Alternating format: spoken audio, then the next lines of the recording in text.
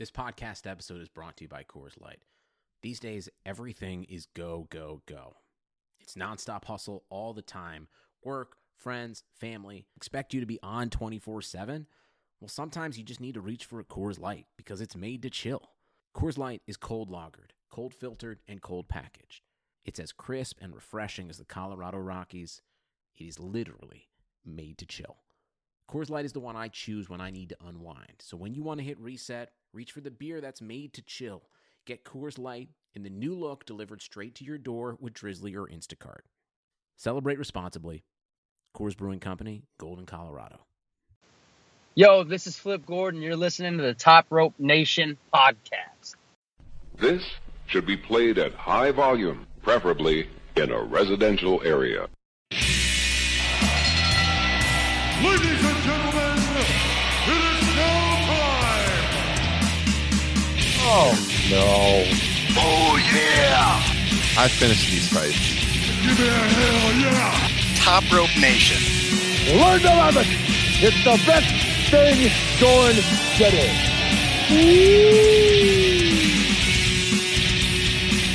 Well. The wrestling podcast you just can't get rid of. Just when you thought we were gone, we're back. This is episode 80 of Top Rope Nation. I am Ryan Drosty, your host, joined here by two of my fellow professional wrestling fans to break down everything happening this Sunday at WWE TLC. We're going to talk the latest news in pro wrestling. And like I said, it's been a while since we have been with you, so we appreciate you guys tuning in, whether you are on YouTube, topropenation.com, Podbean, iTunes, wherever wrestling podcasts are found. And hit that subscribe button. Leave us a 5-star rating. It'll help us out. It'll help us grow the audience. And we can do this thing more frequently once again. So, like I said, I'm Ryan Drosty of comicbook.com, and I am joined here by my usual co-host, Mr. Justin Joint, all the way across town here in Iowa. Justin, what's going on lately? It's been a while. Yeah, not much. Just doing everything I can to avoid pro wrestling on Mondays. One of the reasons it's been a while since we've been presenting a show is that the WWE product, I think we could all agree, has been a little lackluster. Kyle is not with us tonight. He's been texting us, Justin. He has had a lot to say about the quality of WWE, which has kind of surprised me because Kyle Ross, our usual third man here on the show, is usually a pretty big WWE defender. He always has kind of a positive spin to put on the show, but man, he has been really negative. Has that surprised you, Justin? Yeah, and kind of to amend your statement, it's more his opinion is normally the exact opposite of ours. So since we're both down on it, we would have assumed he was big on it. Yeah, but I think he texted us tonight about WWE is trash and I don't have anything to say. So did not expect that. So Kyle Ross, he'll be back with us soon. Kyle is working his other gig tonight, covering the NFL, doing a sports betting thing. So in Kyle's spot, I reached out to a fellow coworker of mine from comicbook.com. You may know him also from 24/7 Sports down there in Nashville, Tennessee. Connor Casey, welcome to the show. What's going on tonight? What's up, Ryan? Sorry for Kyle's absence from the show. Unfortunately, I am not a defender of WWE, so bring on the negativity.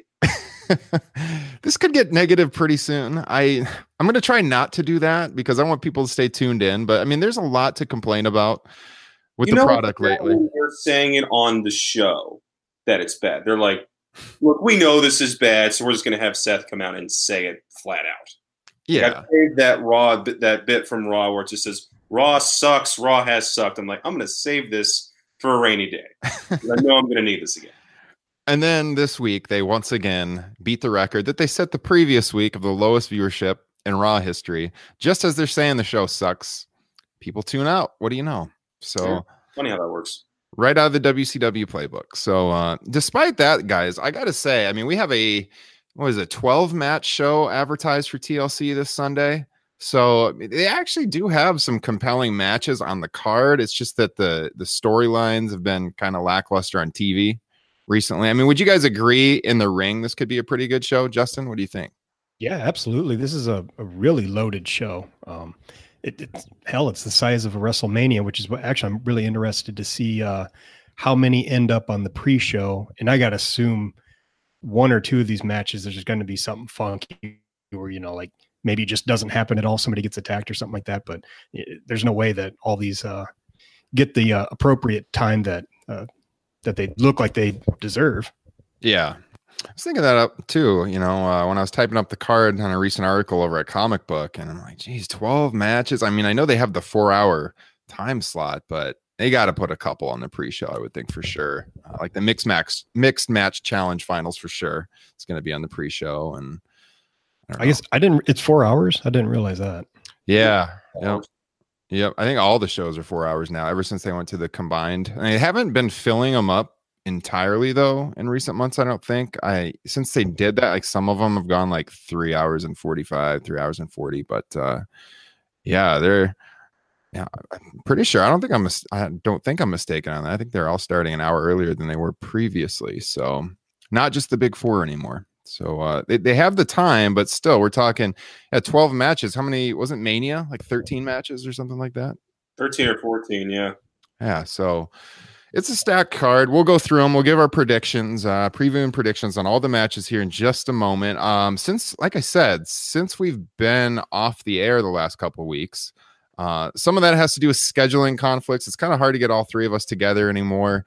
All of us are playing the dad life these days. I had a second child born a little over a month ago now, and so I've been scrambling with the two kids. So it's been tough to produce a podcast, but I would like to be doing this on the regular again. So I want to reach out to the fans. We do get a good amount of downloads every show, but we don't seem to hear from you guys that much. So if you like what we're doing, give us a shout out at Top Rope Nation. I'm going to read some tweets here on the air a little later when we're talking about the TLC matches. We heard from some people earlier and what they're looking forward to on the show. But let us know what you think of the show at Top Rope Nation. Like I said on the intro, if you leave us a review on iTunes, we'll read it on the air. Helps us just get the word out. Tell your friends if you like the show. We got some good supporters out there who we always hear from. Our guy Kyle out there in the Northeast, not Kyle Ross, but Kyle R, same initials. I know Trish always tunes in down in Texas. Mr. Derek Schropel, who we haven't had on the show in quite a while. Memphis, Tennessee. We got to get him back on here. But we love hearing from you guys. So reach out. So Connor and Justin, last week, it was last Wednesday on his 60th birthday. I wanted to talk about this. Tom Billington, the Dynamite Kid, passed away. I think it's been no secret that he's been in pretty poor health over the last few years, but still it was sad to hear about his death. Obviously, iconic wrestler from the 80s. Everyone, the first time I was introduced to him was in the WWF in the British Bulldogs days, but that was the tail end, of his career. And you really have to go back and see his work in Japan to really appreciate what a talent he was. And even earlier than that in Stampede Wrestling. So I kind of wanted to throw it to you, both of you, and ask you, what's your earliest memories of the Dynamite Kid? As you got older, did you reach out to try to get a hold of some of those Japan matches? What are your thoughts? Connor, let me throw it to you first. Well, I'll show my age here. I didn't start watching wrestling until 2003, so I missed all of Dynamite Kid's career. So when the passing occurred, I did what anyone would do. I hopped on YouTube, looked up some of his stuff from Japan, the Tiger Mask matches, and it really just showed how much of an influence he was to basically an entire generation of wrestlers. I saw so many tweets from people, especially United Kingdom wrestlers, who just said, this was the guy that I based my entire career around in terms of how do I move and operate in a ring. And you can really tell that he was, one of the innovators in a time when, WWE was this land of the giants. This guy was running around at 5'8", but he looked like a tank, but he moved seamlessly. Mm-hmm. So, it's, you can talk about the stuff that, he went through outside the ring, but as a wrestler, purely, one of the greats, someone you have to bring up, especially when you look at that decade. Yeah, definitely. Well said. Justin. Yeah, he's certainly one of the biggest innovators and probably one of the few that you can go back and look at his prior to WWE stuff, and it would really hold up to the wrestling that is still going on in Japan today. But I was kind of with Connor. I didn't, well, I guess I must be a little bit older than him, but I didn't see him until the Bulldogs. And then he was well past his prime, beaten up. And I've heard stories about how they kind of put him in the tag team because he couldn't do a lot, and Davey Boy did most of the wrestling. So he didn't really do much for me until later on, until, you start hearing like how great he was. And that's when you go back and check out some of his stuff with like Tiger Mask in Japan. Mm-hmm. Yeah, I don't really know what drew me into seeking out those matches. So I remember like tape trading back in like the late 90s, early 2000s. And when I started getting into that whole scene, I know like one of the first things I was trying to do is seek out Japanese Dynamite Kid matches. And I knew about them at that point in time. I was like still in high school, but I want to say maybe just listening to like Meltzer's old IATA show that he used to do with Alvarez, like originally way back when, and they would always talk about him. And then I heard Benoit, he was Benoit's hero. Everyone knows that story. That's where Benoit got the diving headbutt from. And I'm pretty sure I've heard that Dynamite, kind of advised him to not use the move because it had messed him up so much, but continued using it. We know what happened there. But I was going to write a feature article on him for Comic Book, and then it'd been a couple days since his death, and it seemed like everyone had already done it on all the other sites, so I never wrote it. But I had an idea in my head where I thought you could almost look at his career from kind of like how you would look at NFL head coaching, where they always talk about like the coaching trees of guys, like the wrestling career tree of the Dynamite Kid and like all the guys he's influenced over the years. Because in some ways, if you look at the early 80s, it was kind of like one of the first modern wrestlers, the undersized guy that was super athletic, that would kind of shock the audience with what he was doing at the time. And when you see what he was doing over in Japan with, in particular, Tiger Mask, just great stuff. So I did want to say, I pulled it from my bookshelf. If you guys, I don't know if either of you ever read this, but I'm going to show it on YouTube here. Pure Dynamite, his autobiography. I think it came out in like 2001. I bought this right when it came out. It's not real thick. It's a pretty easy read. It's like right at 200 pages. One of the best wrestling biographies I've ever read. Autobiographies, I should say. Really, really good. One of my favorite ones. So that's definitely worth checking out if you guys have never read that. Either you read it before? No, I've heard it's pretty honest about how he has a reputation of being a bit of a dick behind the scenes. Oh, yeah. Well, if you've read Mick Foley's book, I think Foley's like second ever match was as a job guy against the Bulldogs, and like Connor, maybe you can help me, but didn't Dynamite like dislocate his jaw or something like it was a really gruesome injury. I think Foley talks about something I've seen like that. Yeah. Foley talks about like eating through a straw or something for like a month after that because he got so messed up. And I guess he still respected the guy because he looked up to him, and years later they had a pretty good relationship, but he wasn't much of a fan of the Dynamite Kid at that time, I don't think. But that's an interesting story. That's in there. His backstage fight with Jacques Rougeau's in there. He's really honest about steroid use and in Calgary when he first got into that. So yeah, it's as far as like the 1980s era, it's one of the best biographies I think you can read. So worth checking out. Rest in peace to Dynamite Kid, one of the most influential wrestlers of that generation for sure. Other thing making the news lately is some comments on Twitter. I think this will get us talking. Jimmy Jacobs, former Ring of Honor Tag Team Champion. A lot of people know him from being on the WWE creative team in recent years. He lost that job and he showed back up in Ring of Honor briefly. Now he's working on the Impact Wrestling creative team. And he's a good follow on Twitter. Always has some thoughts on what's going on the modern scene. But he got everyone talking this week. He was responding to a tweet from Brian Alvarez, Figure 4 Weekly. And he said, quote, "Writing a 3-hour wrestling TV show every single week is fucking hard." And that was in response to Alvarez talking about how Raw has been garbage lately. And he got a lot of flack for those comments because, yes, they do have an entire creative team. Yes, we acknowledge it is hard to write a 3-hour show every single week, plus 2 hours of SmackDown, plus the pay-per-views. I'm sure it's a massive undertaking, but they do have a pretty big staff, so I think that's why he got a lot of pushback on that. So when you heard about these comments, guys, did you agree with the perspective that Jimmy Jacobs had, or were you agreeing more with the fans or Alvarez who were kind of going after him for what he said? What do you think, Connor? I don't get into Twitter fights much anymore. Had a few bad ones in college and learned from it. But I had a response locked and loaded ready for him, and it was, to quote Don Draper, "That's what the money is for. This is a job, and you do it, and you are hired to take on this workload and be able to do it to the best of your ability. And if you can't, get somebody who can. This is a billion-dollar company. They have the means to go out and hire talented writers that can handle this kind of workload." Now, obviously, it doesn't help that you can have this massive staff, but if one particular 70-year-old guy doesn't like it, you got to throw the whole thing out and try again, usually with not enough time. But yeah, it's a hard job, but it's a job, and you got to do it. And if you don't, leave and bring somebody in who can. Right. I don't have much sympathy for that. You know what's hard? Having to sit through it. You and I sit through SmackDown, once a week.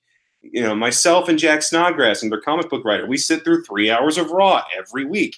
I'll be honest, if I wasn't doing this for a job, I wouldn't watch all of Raw every week. I would watch the YouTube clips. Yeah.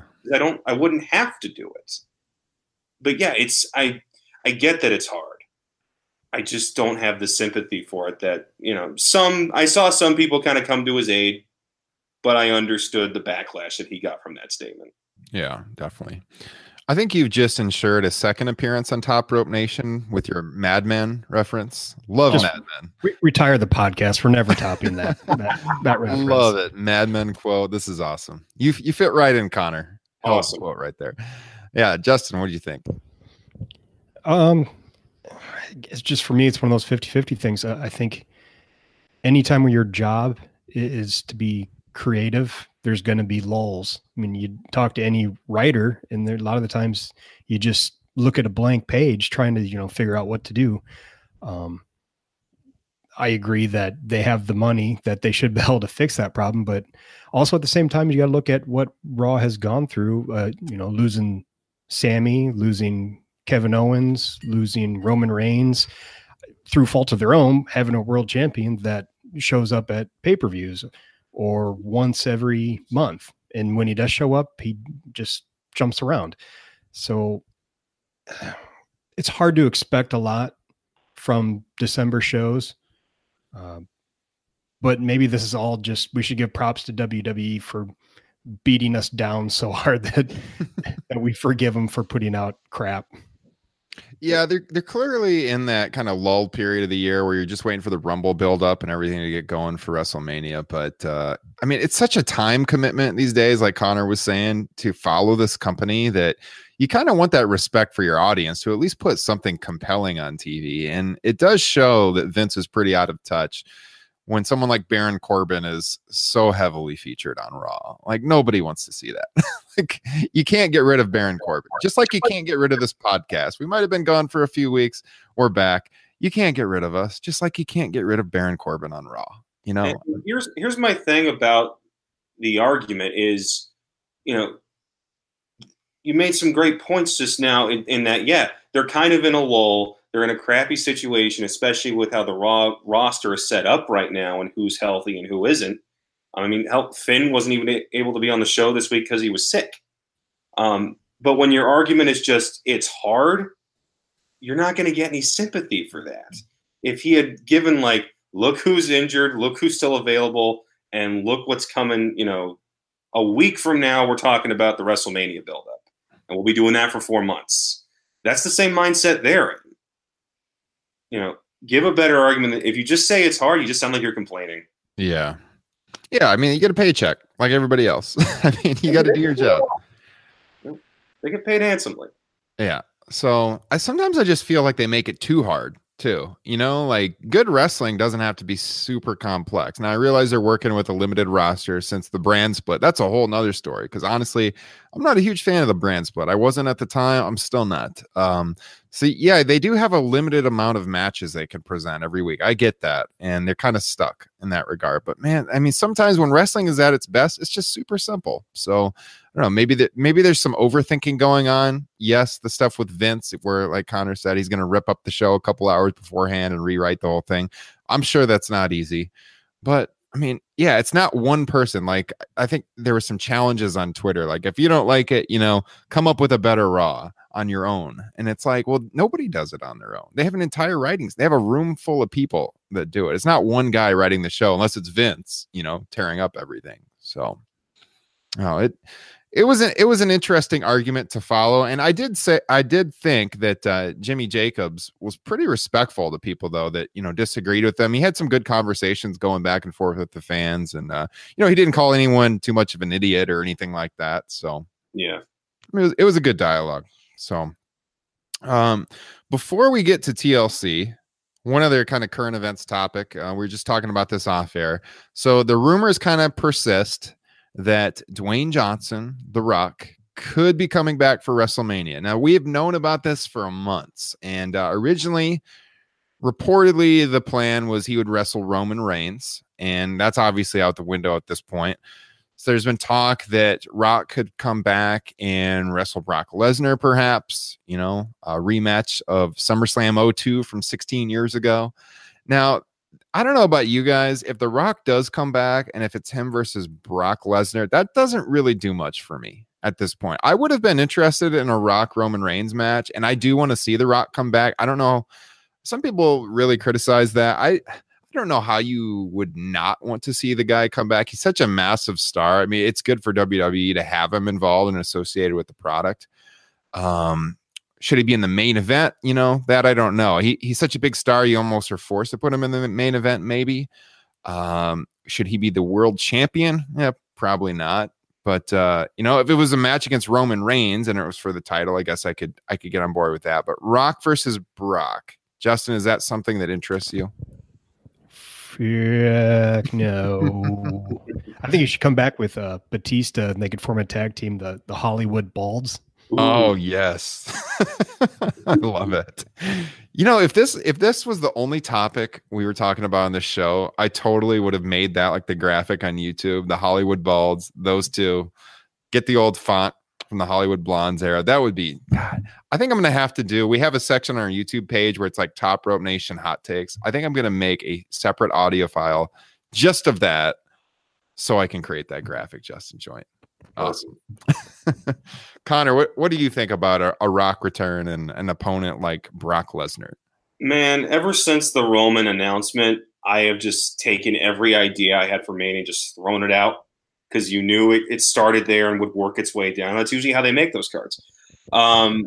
With Rock, I was always hesitant to believe any rumor that he was coming back because the last time they wrestled, he got hurt.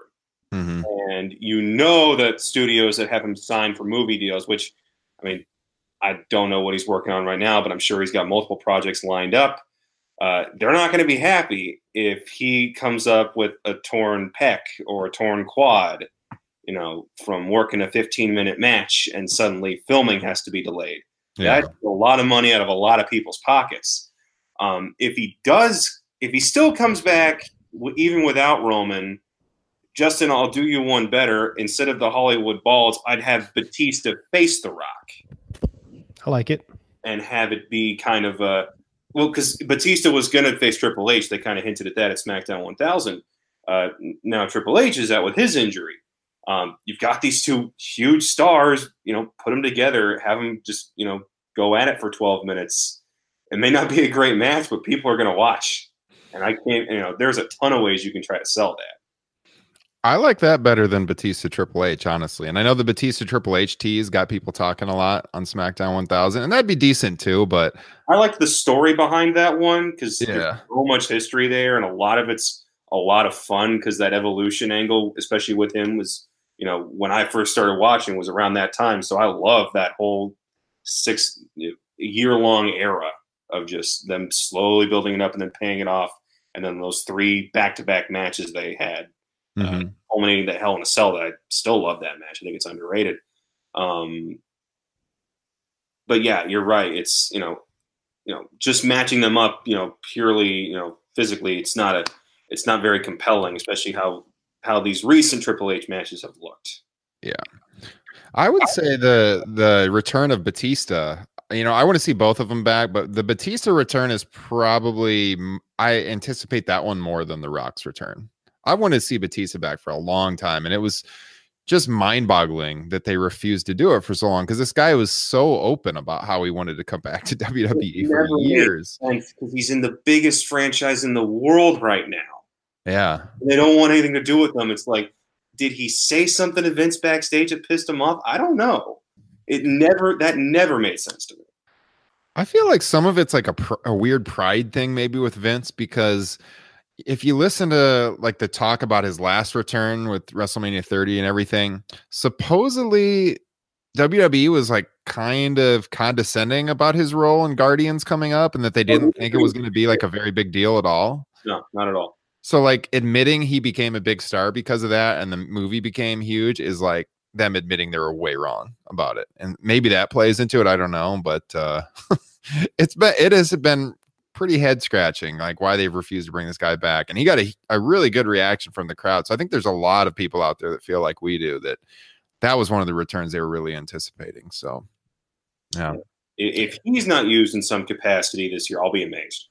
Oh yeah, for sure. Did you guys see that YouTube video they put out, like behind the scenes of his SmackDown 1000 return? Nah, what'd he do? They followed him like from the set he was on up in Toronto, I think, down to DC, like all the backstage footage on the private jet that they chartered to get him to SmackDown, right out to his return, and then like back to the set again. That's worth watching if you didn't see it. I think it's on the WWE YouTube channel. But yeah, quite the day. I mean, he started out filming that morning in Toronto and made SmackDown that night in DC. So I tell you, one of my highlights of the year for WWE television was just the look on his face when he's starting to do the machine gun pose thing and he realizes there's no pyro. Yeah. So, I'm doing it anyway. Budget cuts, man. Oh my God. Yeah. All right. Well, should we go right into this WWE TLC card, guys? I'm gonna pull it up here on the iPad. Like we were saying, I haven't been a big fan of the storylines, but I do think some of these matches will deliver. The first one on my list, and this is right off WWE.com. I got to say, this is one I'm not really anticipating that much to start off with, but it's the Mysterio Randy Orton chairs match that they added this week to the card. Maybe you guys do. I don't really have any deep thoughts on this one. Connor, anything? Justin? No. Head shakes. Nothing, mate. When I saw they announced it, I was like, I've not understood anything about this Randy Orton push. I just feel like he's been around the company for so long. It's like they feel obligated to give him some sort of spot. Mm-hmm. But, there's no real story behind it. And it's like, are you honestly looking forward to him beating the tar out of Mysterio for 15 minutes? Not really. Yeah, Connor, I know you've heard the show a few times in the past, but we once put together a show that was called The People versus Randy Orton. So we are not the biggest Randy Orton fans on this broadcast. So yeah, no, I'm not anticipating it that much. I think Orton's going to win. That's my pick. Assume, Connor, that's your pick then from what you said. Yeah, might as well. Justin? I'll go Rey Mysterio just to be contrarian. Might as well. I didn't mention, by the way, everyone that listens knows we partner up with WrestleRumble.com. They do the contest every month. We usually give away a free entry to Wrestle Rumble, and you can win real money by predicting the shows. They are not doing an entry for TLC. I looked it up before the show. They are doing Royal Rumble, though. They're already getting people signed up for that. So as we get closer to Royal Rumble, we'll mention Wrestle Rumble again. We'll give out a free entry here on the show, so keep tuning in. But check them out at WrestleRumble.com. So the next match, this one's almost certainly going to be on the pre-show. This is the finals of the Mixed Match Challenge. We got R-Truth and Carmella taking on Jinder Mahal and Alicia Fox. When you look at those two teams, guys, this one would seem pretty obvious. I would think that Truth and Carmella are going to win since they're the only ones that get much TV time or important TV time. I mean, they gave Carmella a shirt recently, so they think highly enough of her to merchandise her on WWEshop.com. I got to think that's the team that's going to win. What are your takes, Justin? Most importantly, I couldn't care less. The one thing that is interesting about it is the winning team gets the 30th entrance into the Royal Rumble. So that makes me kind of lean towards Jinder Mahal and Alicia Fox, just because, well, Jinder has gotten a pretty big sized push before, but either way, it doesn't matter. They're not winning the nobody in these two teams are going to win the Royal Rumble. So, yeah, Connor. The most interesting thing about this match is listening to people who have sources inside the company talk about just how much of a cluster this mixed match challenge has been. It, from all accounts, they're making it up as they go. You look at all the teams and how they've had to swap people in and out. At one point, there was a team of Braun Strowman and Alexa Bliss, and somehow they both were taken out at some point, replaced with other people.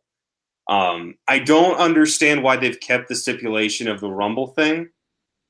It feels like you're putting a ton of value suddenly on something that is very haphazard and you don't seem to be caring all that much about. Mm-hmm. The vacation bit, the fact that they get to go on a 30-day vacation, I think that sets up for a lot of fun segments with R-Truth and Carmella in front of just some terrible green screen, pretend to be on a beach or in the mountains or something, just for some comedy. Because R-Truth makes everybody laugh. I still love the guy. So I'll go with Truth and Carmella just so we get segments like that. Yeah. I mean, that's my thought too. And on the Rumble thing, I've heard people pitch this, and I'm going to steal it because I love it. You have Truth come out in the women's Rumble thinking he's got the spot. And Carmella's just like, Truth, this is the wrong Rumble. He goes, my bad. And you don't see him again for the rest of the show. Yeah, I could see that. Yeah, I guess, again, that's my thought is they have the dance break thing. You know, they're the only ones really used much on TV, so that's why I would think they would win. But the Royal Rumble thing, yeah, it does kind of throw it off a little bit. I feel like that just takes away from the surprise of the Rumble a bit because, you know, everyone is waiting for those surprise entrances. And when you get down to number 30, it's like the last shot and everyone's thinking, who's it going to be? If you know if it's R-Truth, big freaking deal. So. But think about the last couple of years who they've put at 30. It's always kind of been a letdown. Yeah. Somebody on the roster. Yeah, that's true. And last year, I think it was Dolph Ziggler. Yeah.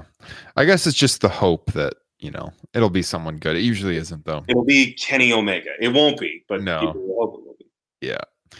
God, that's a whole nother topic. We could talk about the Elite Pro Wrestling rumors. We'll have to do that next week. Do a whole show on that, man. Yeah, I'll do that one next week. All right. This one will be a hell of a match. Cruiserweight Championship match. Murphy defending against Cedric Alexander. I think we're always pretty high on Buddy Murphy on this show, and Alexander. Should be a good one. I would like to see this one be on the main show, just because they tend to always have a chance at stealing the show when they are, and they deserve the audience that comes with being on the main show. As far as a winner goes here, Murphy's had it for a while. I could see a title change. I don't know. I'm gonna stick with Murphy though. Start with the Connor first. What are your thoughts on this? I'll go Murphy. It seems like they're building up a story with Tony Nese. You've got Mustafa Ali sitting there, just being like, "Look, I can be the face of this show, and just be everybody's favorite baby face if you just let me." Mm-hmm. And he showed that, especially with that match against Bryan on Tuesday. Yeah, I think they let Murphy keep this and let him have a good run. I mean, Cedric had it for a good chunk of this year. I don't think them going right back to it does anything for anybody. Mm-hmm. Okay, Justin. Yeah, I think Connor kind of hit it. I love both these guys. I think you just keep building up Buddy Murphy to eventually pass it on to Mustafa Ali. Yeah, especially like you were saying, especially with what happened on SmackDown this week. That's the natural progression. So the ladder match, Elias and Bobby Lashley, could care less about this match. Have you guys pointed out the part that makes no sense about this match is, let me ask you this. What do you think hurts more, getting hit in the head with a guitar that's made of balsa wood or getting hit in the head with a metal industrial ladder? Yeah, no kidding. You're fighting on top of one to get the other. Yeah. It's like, we can beat the hell out of you with the ladder first, and it doesn't really matter. Man, I don't know. It's not like it really even matters who wins this match. I can see it going either way. I guess I'll go with Lashley since he's been getting the push lately, and Elias has to take the shot with his own guitar. I don't know. Justin, throw it to you. Yeah, Lashley with some Leo Rush ladder shenanigans thrown in or something. All right. Connor? I'm going with a lot of heels on this show, so I'll give it to Elias. Okay. And maybe it's Rush that takes the guitar shot as opposed to Bobby. Yeah. It totally sounds like something Kyle Ross would say on these preview shows. He always kind of balances out the heels and the faces. That's a good point. Texting him this whole time. He's been telling me all of his picks. He's like, dude, you need to just mirror what I'm going to say here. You got my spot on the show, man. All right. Balor, who's hopefully feeling better now, taking on Drew McIntyre. Based on what you just said with the heel face dynamic, how many have I chose here? Heel, face, heel. There are no heels or faces in wrestling, Ryan. Haven't you heard Cody Rhodes' rant about this? That's why the show is so damn hard to write, because there's no heels and faces anymore. I think, man, I don't want to disappoint resident Finn Balor Mark Justin Joint here, but God, I'm leaning towards McIntyre here. What do you think about that, Justin? I think Finn Balor's going to get squashed. Ooh, a squash. Man, reality striking.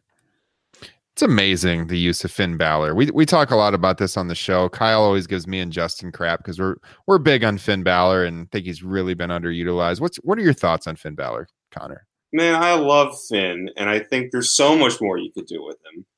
I wrote today for Comic Book. He did an interview with Sam Roberts that he has honestly forgotten how to do most of the demon stuff because he does it. He's done it once in the last year. Mm-hmm. Like I barely do it, so I've forgotten how to get all the little mannerisms down, like I had in NXT where I brought it out at every takeover. Yeah. There's a ton you can do with that. You can give him more than just I'm the handsome, smiling baby face that's just going to smile at the crowd and do the hand thing or walk out. There's more you could do. They just choose not to. And I can't help but wonder if there's still some resentment after that initial injury. Yeah. If they're just afraid to be like, look, we're afraid to give you other opportunities because last time we did that, it bit us in the butt. It's so bizarre that they put him in that position, though. Like the first Universal Champion, they obviously had faith in him at that point. They didn't know he was going to get injured, to what's happened with the injury and then coming back and how he's become such a non-player. They really could have capitalized on, the fact that he didn't have a chance with that title run. And they've mentioned it here and there and kind of hinted at going with something along those lines, but they never really capitalized on it like they should. And this is a guy whose entire character is perfectly cut out for the WWE machine with the whole look and the demon thing and the larger than life character. That's exactly what they like. The fans love the guy. We talked about this story a lot on the show in the past, but Justin, when you were in New Orleans WrestleMania weekend, that Finn Balor sweatshirt you had, on Bourbon Street, that got more reactions than any wrestling shirt that I saw that weekend, other than maybe the Rusev Day shirts. The fans love him, despite the fact that they've done nothing with him now for a couple of years. I don't get it. I think he's probably losing here. I do like McIntyre. I think he's got a really good future as a top guy in WWE. Ever since that TNA run he had, man, this guy has become an awesome big man in wrestling. And I am a big fan of his, but I hate to see Finn Balor just tossed to the scrap heap constantly. That's a mistake. I have McIntyre winning. There's a ton of momentum behind him. If he's not world champion within the next year, something horrible has happened. This dude he's got the perfect look. Mm-hmm. He looks like you're trying to wrestle a stone wall. It's huge, and when he kicks you, it looks like you just got hit by a car. Yeah. So, and his promos have improved. He just exudes all this confidence. And it is a highlight of Raw, honestly, for me. Now that he's not constantly just standing next to Dolph looking tough. Yeah, I think he wins this one. Yeah, agreed. All right, the tables match, Natalya and Ruby Riott. Obviously, this came about because Natalia got put through the table a couple of weeks ago. So, I mean, I don't have any deep thoughts on this one either. Maybe when we get higher up the card, we'll talk a little bit more. But I mean, I guess I'll go with Natalia here. Justin. I think Ruby Riott winning would be the most interesting outcome. Okay, Connor. You can't have Natalia go through a table that has the fat head of her dead father out, stamped on top of it. That's just morbid. Yeah. So Natalia wins. I mean, yeah, I guess, I'll go with Natalia. The heel face thing, there's a face winning. All right, SmackDown tag titles. This one could be a really good match. The Bar, New Day, the Usos. Now, I mean, I like all these guys. It's just so repetitive. We've talked on the show before. It would be so great if we had one tag team championship going back and forth. We don't. We get the same matches constantly. I think it'll be a good match, but it's nothing that I am super emotionally invested in. So I'm going to say the Bar retains. Justin, pick. Sure. I'll go with the Bar.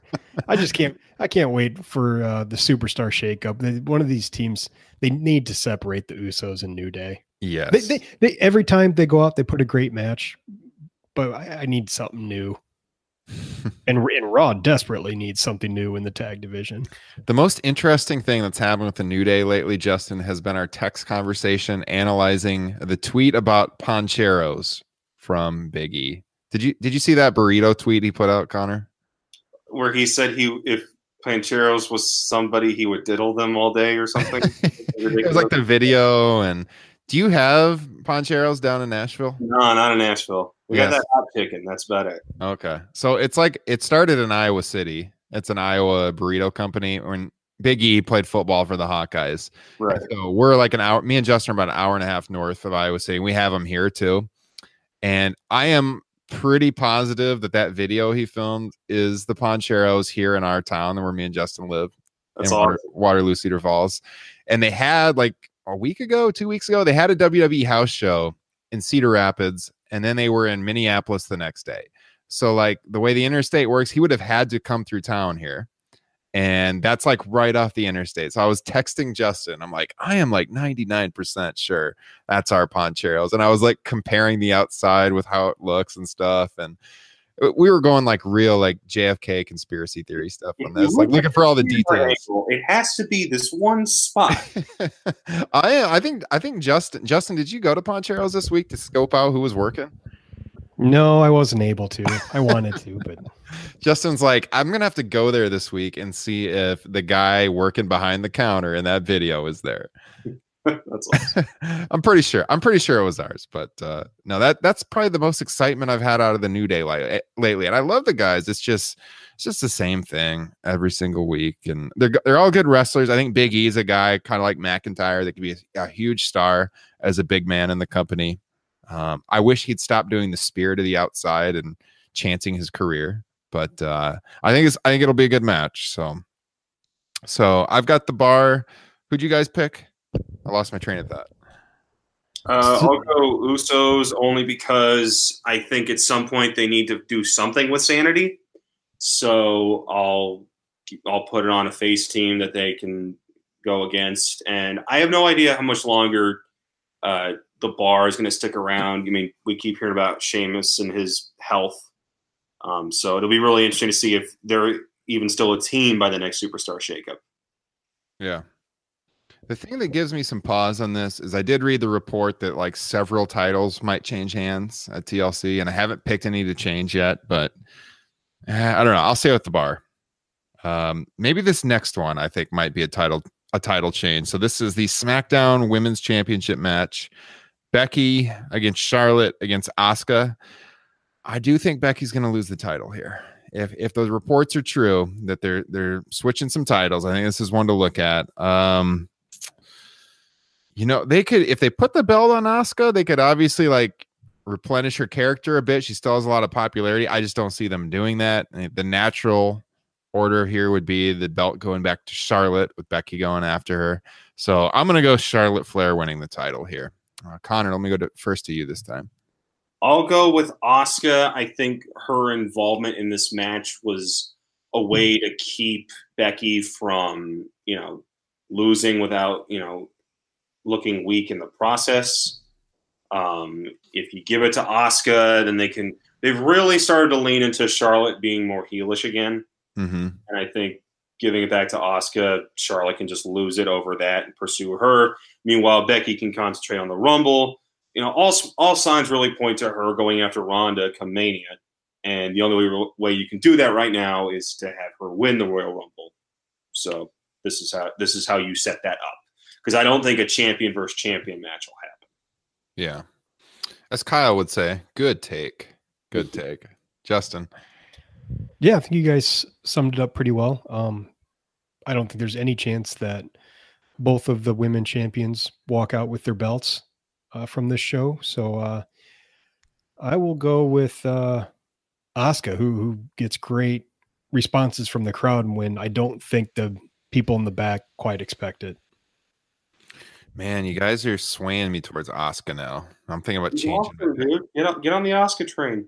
I mean, I like Asuka a lot. Me and Justin at Mania were dumbfounded when she lost that match clean to Charlotte. In like 12 minutes with a one-legged figure eight. What the hell was that? I think we looked at each other and just said WTF. I'm pretty sure. But I actually have never gone back and watched it on the network. Just what I saw live. But it doesn't, like, I was sitting next to Jack Snodgrass from Comic Book. We were sitting next to each other on the couch watching it, and I was like, she's going to get out of this and, try to make a comeback. Immediately taps out, and I'm just like, well, shows what I know.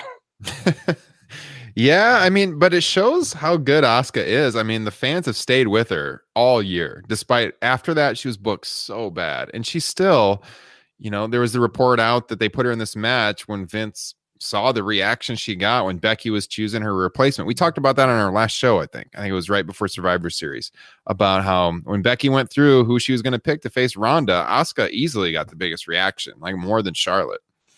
So I could definitely see them putting the title on Asuka. It's still like, I still want to be a pessimist though, and feel like, God, do they really trust her with it? And that's why I'm still leaning towards Charlotte. I'm going to stay with Charlotte, but I would not be shocked if Asuka got it. So that'll just lead us right into the Raw women's match. Just go right to that one. So Nia Jax challenging Ronda Rousey. I'm gonna keep the belt on Rousey here. I think they've done what they can to capitalize on Nia with her injury she caused on Becky Lynch, among several injuries during her time here on the main roster. But I don't see them putting the title on her. I don't think she's the person to beat Ronda, even if it is through some shenanigans. So yeah, definitely going with Ronda on this one, Mr. Joint. Yeah, same. Ronda Rousey. I was tempted to go with Nia Jax since she's getting some pretty good heel heat since she bopped Becky Lynch, but I just don't see him ending Ronda Rousey's reign to Nia Jax. Yeah. Connor. This match should not go more than a minute. This should be a judo throw, armbar, tap.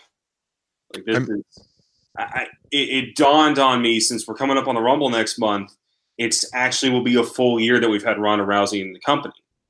And you think about where she was when she first walked in, and how that was just this huge headline grabbing, story. And when she started showing up every week, it's a good counter to, their other MMA star who also wrestles, who never shows up. But at the same time, the specialness of her, competing started to wane the more and more she just showed up to either beat somebody up or cut a promo. You need to I want to see them get her momentum closer to where it was, when she was building up to that Mania match, and demolishing somebody like Nia quickly. It's the same way that she got famous in the UFC. Was that, yeah, she was charismatic and she was in movies, but she was also knocking people out or making them tap in record time. This is how you kind of play off of that. And, Nia's the kind of wrestler that, the next day they can have her beat up Ember Moon and she's got all her heat back again. Yeah. Nothing really gets hurt on her end, and Ronda looks great while doing it. So why not? Yeah. Plus, with like we've been talking about, a massive card here, they got to cut some time somewhere. So I think probably more so than any other match, this one makes sense to do the quick finish. So I agree. I really agree with that take there. So yeah, we're all going with Ronda. And that will lead us into Braun Strowman and Baron Corbin, who we mentioned earlier in the TLC match. So I have to bring this up. I've been thinking about it all week, Justin. Do you recall conversation me and you and Kyle had on the show when they turned Braun Strowman heel, and how I was very vocal about how it was a terrible, terrible move?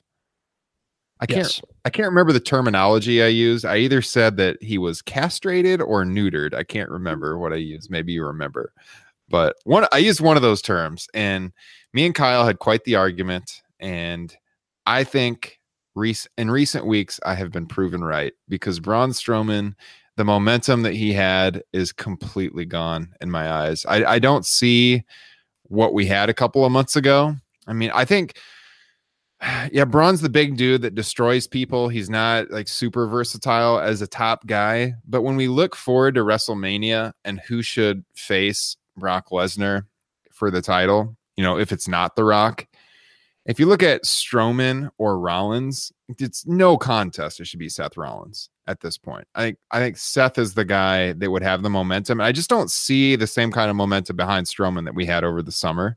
That being said, I feel like Strowman has to get the win here. So I'm going to pick him over Baron Corbin. Your thoughts, Justin? I've heard a rumor that Kurt Angle's going to be there. So I could definitely, and I'm not convinced. Are we sure Braun's okay to wrestle? Well, they're still listing him on WWE.com. The latest report is that he can't. I have an idea of how they get around that, but I'll save it for my time. I don't know. As much as you kind of trashed Baron Corbin at the beginning, he doesn't bother me as much. Like I don't think he's the reason that Raw has sucked lately. I definitely prefer a heel general manager to a baby face. So I would actually like to see Baron Corbin continue, but I see something with Angle coming in or replacing Strowman to get the win here. All right, Connor. So my idea is, since it's his arm, it's his elbow that's hurt, how you do it is you have Corbin in the ring with the ladder, and he just starts, and he's on the microphone. He just starts gloating the whole time that he's going to win this match by forfeit. All he has to do is climb to the top of the ladder and take the contract. Takes his sweet time doing it. Right before he reaches up to get it, you hear the Braun, entrance thing, and he just freezes, because that's what anyone does when they hear someone else's entrance music, is they freeze and they look at the entrance ramp. But oh no, Braun is coming from behind him.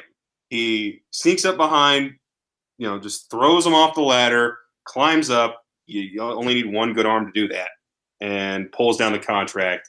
He's got a match with Brock, and he really doesn't have to wrestle between now and the Rumble in late January. Gives him more time to recover. This is their way. I honestly feel like this was their plan from the start, because they kept having Baron say over and over, "I'm winning by forfeit. This is all just a formality. This isn't going to really be a match. Don't get your hopes up, guys." Mm-hmm. That's where the turn comes. And the fact that it's a TLC match where all it takes is just grabbing something off of a hook doesn't necessitate a lot of physicality when you think about it. Mm-hmm. There's ways around it. I've heard pitches of, he does it, but then the lights go out and it's Bray, and it's a babyface Bray Wyatt. But I don't think I think it would take a lot more finagling for them to try and incorporate him in. Yeah. Yeah. If Braun can go, you can't have him lose to Baron Corbin, no matter how it's done at this point where Braun's at right now. So I guess we'll see. I agree there. That's a way they could work around if he is still hurt. But and to work on your point about the whole heel turn thing, it's not just that. It's the squash match at Crown Jewel that just honestly took what was a what would have made him a wrestler of the year candidate for all the stuff he had done since January, just be completely derailed. And you really had, if you had done it right, you had a white hot feud there for a second where it was a babyface Braun and a heel Drew McIntyre for the championship. Mm-hmm. Instead, you just like, oh, just give it to Brock, get off TV. We're scared because Roman's not here and we don't know what to do. Yeah. So they had opportunity, and I've seen the rumor that it's Brock Rollins at Mania. It's a great match, but that really scares me for what do you do with Braun? Yeah. This poor guy has just been sitting around this world title picture for a year now, and they haven't pulled the trigger. I'm worried he gets to, the act starts to get stale. Yeah. Yeah. We've talked for years now on this show about Braun Strowman, and we've been big fans of him. Like when he was getting that initial push and everything. And we said so many times on the show that, if it wasn't for Brock Lesnar, he would have been Universal Champion by now, but they couldn't do the switch because Brock wasn't around and the belt was just on him for good. And so much of that period where Braun was so hot was just wasted. And now we're in a situation where, like you mentioned, the booking of the heel turn, his momentum is just almost completely gone. I feel like he doesn't have that like special feeling he did last summer and the summer before that, to be honest. And it's too bad they didn't strike while all the iron was hot with him. So yeah, I guess I'm intrigued though to see how they work this, with the surgery he had and everything and him coming off of that injury. So we shall see. The top two matches on this card could both be match of the year contenders, depending on how they work them.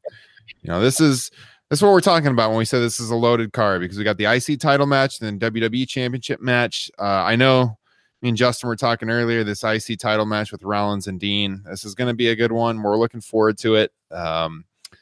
If Seth is slated to get into that Universal title picture, I think for sure he loses the title to Ambrose here, and he kind of starts to transition into that period as we go into the Royal Rumble. So I'm going to pick Dean Ambrose to win the Intercontinental Championship. Mr. Joint? Yeah, I agree. I've really enjoyed Dean Ambrose's new character quirks. Obviously, Seth just had a TLC match on Monday, which, boy, what a great way to advertise a show. Imagine them doing a Hell in a Cell match right before the Hell in a Cell pay-per-view. But anyway, that's a whole nother thing. So, yeah, I agree with everything you said. Hopefully they're gearing up for that Rollins championship run, which means you get the title off of them and continue on with Ambrose doing interesting stuff. Bring that Universal Championship home to the great state of Iowa, Mr. Joint. Oh, yeah. That's right. That's what we're talking about. Connor? This match is kind of encapsulates the whole show, in that it's, if you put the story aside and just if you give these two guys time and let it go, you're going to get a great match. And you look at the entire card and it's like, God, this is probably going to be a lot better than the shows leading up to it have been, because suddenly all of the storytelling is gone and you're just left with this incredibly talented roster who have to fill 4 hours of wrestling content. And they're really good at that. Yeah. So when it comes, this whole Dean thing, it really feels like every week it was something new that they just wanted to throw at the wall and see what would happen. Whether it was he's at the Sprint Center lighting his vest on fire. That was a cool visual. Why is he next to a car while there's a gas fire going on next to him? That seems dangerous. Why is he having a segment in a doctor's office where he's getting shots in his butt? Why is he wearing a bad Bane getup and telling everybody in the crowd they stink? What do these things have to do with I hate Seth Rollins? Nothing. I like the mask thing, though. I got to admit, that was pretty funny. It would have been so simple. Here's the simplest way to do it. Just have him go, yeah, that whole you betraying me back in 2014? Yeah, I never got over that. And in fact, I'm kind of pissed off at everybody in this audience, and I'm pissed off at Roman that everyone did let you off the hook for this. Because I never did, and I was just waiting for the time to do it. That would have been infinitely easier than I have a gas mask and apparently I'm a hypochondriac now. Maybe. It'll be a fun match. I want Dean to win because whatever they've got planned for him, it kind of loses its steam if he loses his first real match since the turn. So. Yeah, agreed. So all three in unison for Dean Ambrose. All right, the main event, what I think's been the highlight of WWE television of late, which doesn't take much, but Daniel Bryan's heel turn. Phenomenal work by Daniel Bryan. His promos have been excellent. Here's the guy who's probably the most popular man in the company going into that heel turn, and he's got the crowd booing the crap out of him. That is a sign of a tremendous pro wrestler when he can do that and he can turn the reaction that good. It's funny too, to watch him pull the whole Green Party stuff with the environmentalism and get the boos. It's like, well, everything he's saying is true, but everyone just boos the snot out of him, Someone made the comment on Twitter I saw where it's like the crowd's cheering the flat earther over the guy who believes in global warming. All right. Haven't brought that up yet. I love AJ, but come on, man. Yeah. I mean, man, Daniel Bryan has been so good. Just when I watch Raw and SmackDown, that's the one thing I'm looking forward to the most is when he comes out. He's been just amazing. Daniel Bryan, got to give you props, my friend. Here he is right here. Here's the Mattel retro figure, Daniel Bryan. I'm going with him retaining the WWE Championship. Connor? Whether it was Ring of Honor, whether it was his 2011, I think, when he had that first world championship run, he was a heel. Bryan is even in real life, he can be very sarcastic, and he loves to play that up when he gets into his character. And I think that's why he looks like he's having so much fun when he's a heel. He just looks like he's a lot more free to just go at it in promos as opposed to setting up for another yes chant. I loved the Daniel Bryan versus Authority angle when it was all wrapped up and finished. But looking back at a lot of those promos were really just, am I going to do this? Yes. Do I like this? No. Stuff like that. Mm-hmm. He's just having the time of his life right now, and you can tell. And the other thing I love is that a lot of times when guys turn heel or face, they don't really change up the moveset. The crowd reaction is the only thing that really changes. With Daniel, it's, no, I'm going to start incorporating stomps like I'm Okada, trying to beat somebody's face into the mat. I'm not doing the running knee as much. I'm doing the heel hook, and I'm tackling you from behind, take out the knee first. Like, there's a viciousness to him. Yeah. That it wasn't there, when he was a face. So I love that. I love that aspect to it. He wins, I love AJ, but dude had the title for a year, doesn't need it right now. Bryan wins, and I'd love to see what they have planned for him, down the road. Yeah. I mean, it just doesn't make much sense to switch the title again. I mean, what was the point then in the first place? He's got to keep it. So, yeah. Justin? Yeah, I think you guys wrapped that up in a nice little bowl. I'll go with Daniel Bryan, too. The most interesting thing in WWE. Wrapped it up in a bowl. Tell me about your plans for later tonight. Bow, sorry. You get a bowl and just put it all in there? Like, come on. That's a Poncheros reference. Got to come back around to the burritos. All right. Well, yeah, I mean, I got to say, like we said earlier in the show, I'm looking forward to it. It's going to be a good show in the ring. These are the times of the month where you can put aside all the wacky storylines, just look forward to good wrestling. Like Connor said, that's what they're good at. Putting together 4 hours of good professional wrestling. I think we're going to get that. So, yeah, definitely looking forward to it. And we'll see if our predictions hold true, guys. So with that said, I mean, I don't have a lot more to say. Do you guys have any final comments on TLC before we wrap this thing up? I have one thing. All right. Ryan, I don't know if you've taken a look at the preview yet that we're working on for Comic Book. It should be up tomorrow, if it's not already up. But Jack posed a question to both of us, and it was, what's your grade for 2018 in wrestling? I'm curious what yours was. And Justin, I'd like to hear yours too. What do you, the entire wrestling product, not just WWE? That is a really good question, and yeah, I'm actually adding my thoughts to the slideshow here tonight yet before bed, and man, honestly, like I like New Japan a lot too, and whatever I can get, whether it's Progress, Ring of Honor, and going to WrestleMania with Kyle and Justin was such an awesome time. That's going to bump the year up for me a little bit, but I think New Japan has been down this year. I mean, they've had good matches, but the excitement hasn't been there like in years past.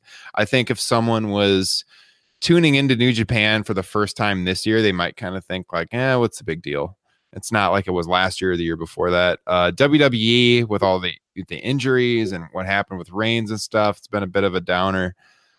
I think if I'm thinking of a C as average, I think it's been above average, but not much.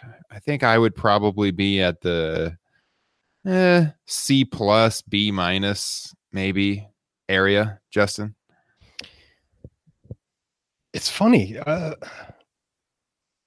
Storyline, just wrestling stories. It's been a pretty atrocious year, especially when you factor in WWE. The whole stop and start stuff with Roman Reigns at WrestleMania and the Saudi Arabia house show, that's all been bad. And I haven't watched a lot of New Japan, but I've heard it's kind of lackluster. Storyline wise, I would say it's C minus, but I think this might be one of the greatest years for just in-ring wrestling. I'd give it an A plus. I think I've seen some of the best matches of my life this year. All right. What did you say, Connor? Out of curiosity. I went with, I loved so much of what was happening outside of the main roster WWE product, but I hated so much of what was happening in that section that it all evened out to a C. I loved All In. ROH put on some great shows this year. Final Battles this Friday, and there's a lot of intrigue in that because if you haven't noticed, everyone who's in the Elite is also in some sort of title match. Yeah. That's interesting. Yeah. Because if any of them leave with a title, then the question immediately becomes, where the heck are they going? Because they've been teasing on being the Elite. They have something in mind. I'm just curious. They're just not going to tell us until it finally happens. New Japan had some good shows. I don't understand a lot of the hate for this year. I think it was a lot of vocal fans on social media who were fans of New Japan before, pre-Wrestle Kingdom 11. They've seen a lot of, wrestlers from other parts of the world come in and integrate, and you've seen this attempt to kind of globalize the promotion. And I think there's been some pushback on that where it's like, God, all the, take out all the white wrestlers before you put a top 10 ranking of New Japan wrestlers. I'm like, guys, you've got Ospreay, you've got Omega, the Bucks. There's some great guys that aren't in Japan that are in Japan right now, and that's okay. Dominion was great. Jericho has been a riot. I watched the G1 from start to finish for the first time this year. They managed to build the Tongans as this really hateable old school type of heel tag team. I didn't have a lot of complaints outside of the wrestling world. And there was a lot of, we cared about an NWA World Heavyweight Championship match this year. Think about that for a second. We had a show that had Ring of Honor and Impact wrestlers on a cruise ship. Like, no matter how you split it, that's pretty cool. Yeah. And then that's not even mentioning NXT. Think of every Ciampa Gargano match we had. Think of every Dream, just entrance where he was some variation on Hulk Hogan. Yeah. Ricochet, the Undisputed Era, the War Games match we just had. Like, there was a lot of great stuff. And then you think about Raw. And you think about Reigns. And you think about how unfortunate, just tragic that leukemia diagnosis is. And how much, you guys were there. Was it as big of a train wreck, that main event, as it seemed on television? Because those boos were loud. Yeah, at Mania, the crowd was really disengaged. Me and Justin were pretty disappointed with the crowd reaction. Live. An entire arena just crapping all over the last 20 minutes of a 6-hour show. All of the Saudi Arabia stuff. and as the final twist of the knife, oh, by the way, we brought back Shawn Michaels. No real reason. We just wanted to give him a lot of money to Saudi Arabia fans. Hope you didn't care about his retirement. Yeah. It just that all just brought it down to it's a C. Yeah. Greatness from everywhere else, but on the top, it was flat. Yeah, I agree with a lot of that. It is, with regards to what's going on elsewhere in the wrestling world, whatever is happening on top in WWE is always going to kind of crush that a little bit, because I mean, that's, as a wrestling fan, that's what you look forward to, and that brings you down a bit. Yeah, Justin. I gotta say, I don't know how you guys could give a year in wrestling anything. I mean, you can't go lower than a B because we got Daniel Bryan back this year. Well, that's true. God, but that's another one of those. God, that's great. But we think of how many bad Raws he had to sit through this year. Think of Braun. Think of what was Dolph Ziggler this year? I don't know. And Dean Ambrose getting shots in his butt. That's kind of why I'm at that C plus B minus. Yeah, it's like NXT wise, and I don't watch a lot of the NXT television. I'll sometimes kind of binge watch it before the takeovers, and the takeovers have been so good this year. Like, this might be my favorite year of NXT of all time, honestly. Like, I'm looking at the poster you've got behind you, Ryan. Yeah. I'm looking at some of those matches. I'm like, man, some of the stuff I've seen this year puts that to shame. Oh, yeah. Yeah, that was a house show I went to 2 years ago, I think. Yeah, 2 years ago. And I mean, that was a fun time, but man, NXT went through kind of a down period around like just after and around that time. But man, they really picked it up this year. And I love Velveteen Dream, love the Gargano, Ciampa stuff. It's been really good, those takeover shows. And the takeover shows have always been good. But man, this year, I'll put those up against any of them, including like their original ones on the WWE network when NXT really started getting hot. So yeah, I think I am at that C plus B minus range, and unfortunately, because Raw and SmackDown kind of bring that down a bit. But I mean, we say this on the show all the time. There's so much good wrestling out there that if you're not happy with WWE, there's been a lot to enjoy this year, and we are planning on we usually do kind of a yearly wrap up show at the end of December, early January, where we'll talk about like match of the year, star of the year, and give all of our thoughts on that. And this is kind of a good preview of that discussion. I think this is a really good topic, and I'll probably be thinking about it between now and then and how I'll rate the year as a whole. But I really like that question. So good job, Jack Snodgrass, on that one. We got to get him back on the show. We've had him on a couple times, but it's been a while. So, all right. Well, with that being said, guys, Connor, I want to thank you for stepping in tonight for Kyle on short notice. It's been great having you on the show. Where can the listeners find you on social media? You can find me on Twitter at ConnorCasey_PC. Instagram handle is the same. I need to start posting on there again. I think I've put one photo up in 3 months. Just keep it locked into there. You'll find me on 24/7 doing a lot of general NFL news. I'm helping a lot with the Los Angeles Rams beat now, especially with their playoff push they've got coming up. There's going to be a lot more content coming from that section. And you can find me always on comicbook.com. Myself, Ryan, and Jack Snodgrass, we give you some of the best wrestling content you can find on the internet. Damn right. Can't disagree with that. Justin, where can we find you? Tell the listeners. Normally in my PJs on my couch watching Coen Brothers movies. Did you see the Ballad of Buster Scruggs? Not yet. I was actually, I probably won't be able to this weekend. Next week I'm going to watch it. It's a great, just you got nothing to do on a Sunday afternoon, just kick back for a few hours. Actually, this Monday, instead of watching Raw, I watched No Country for Old Men. Nice. Oh yeah, that's a good one. All right. Well, and as always, at Top Rope Nation, you can find me at Historical Ryan, and like Connor said, comicbook.com for all the analysis. And we will certainly be back with you next week. We haven't even really talked about a TLC post show, so I'll be talking with Justin about that and Kyle in the coming days, and maybe get some guest hosts on that one. But if not, we should be back with you next week. So that would be episode 81. Thanks for joining us for episode 80. So for Connor Casey and Justin Joint, I am Ryan Drosty. Check you guys next time.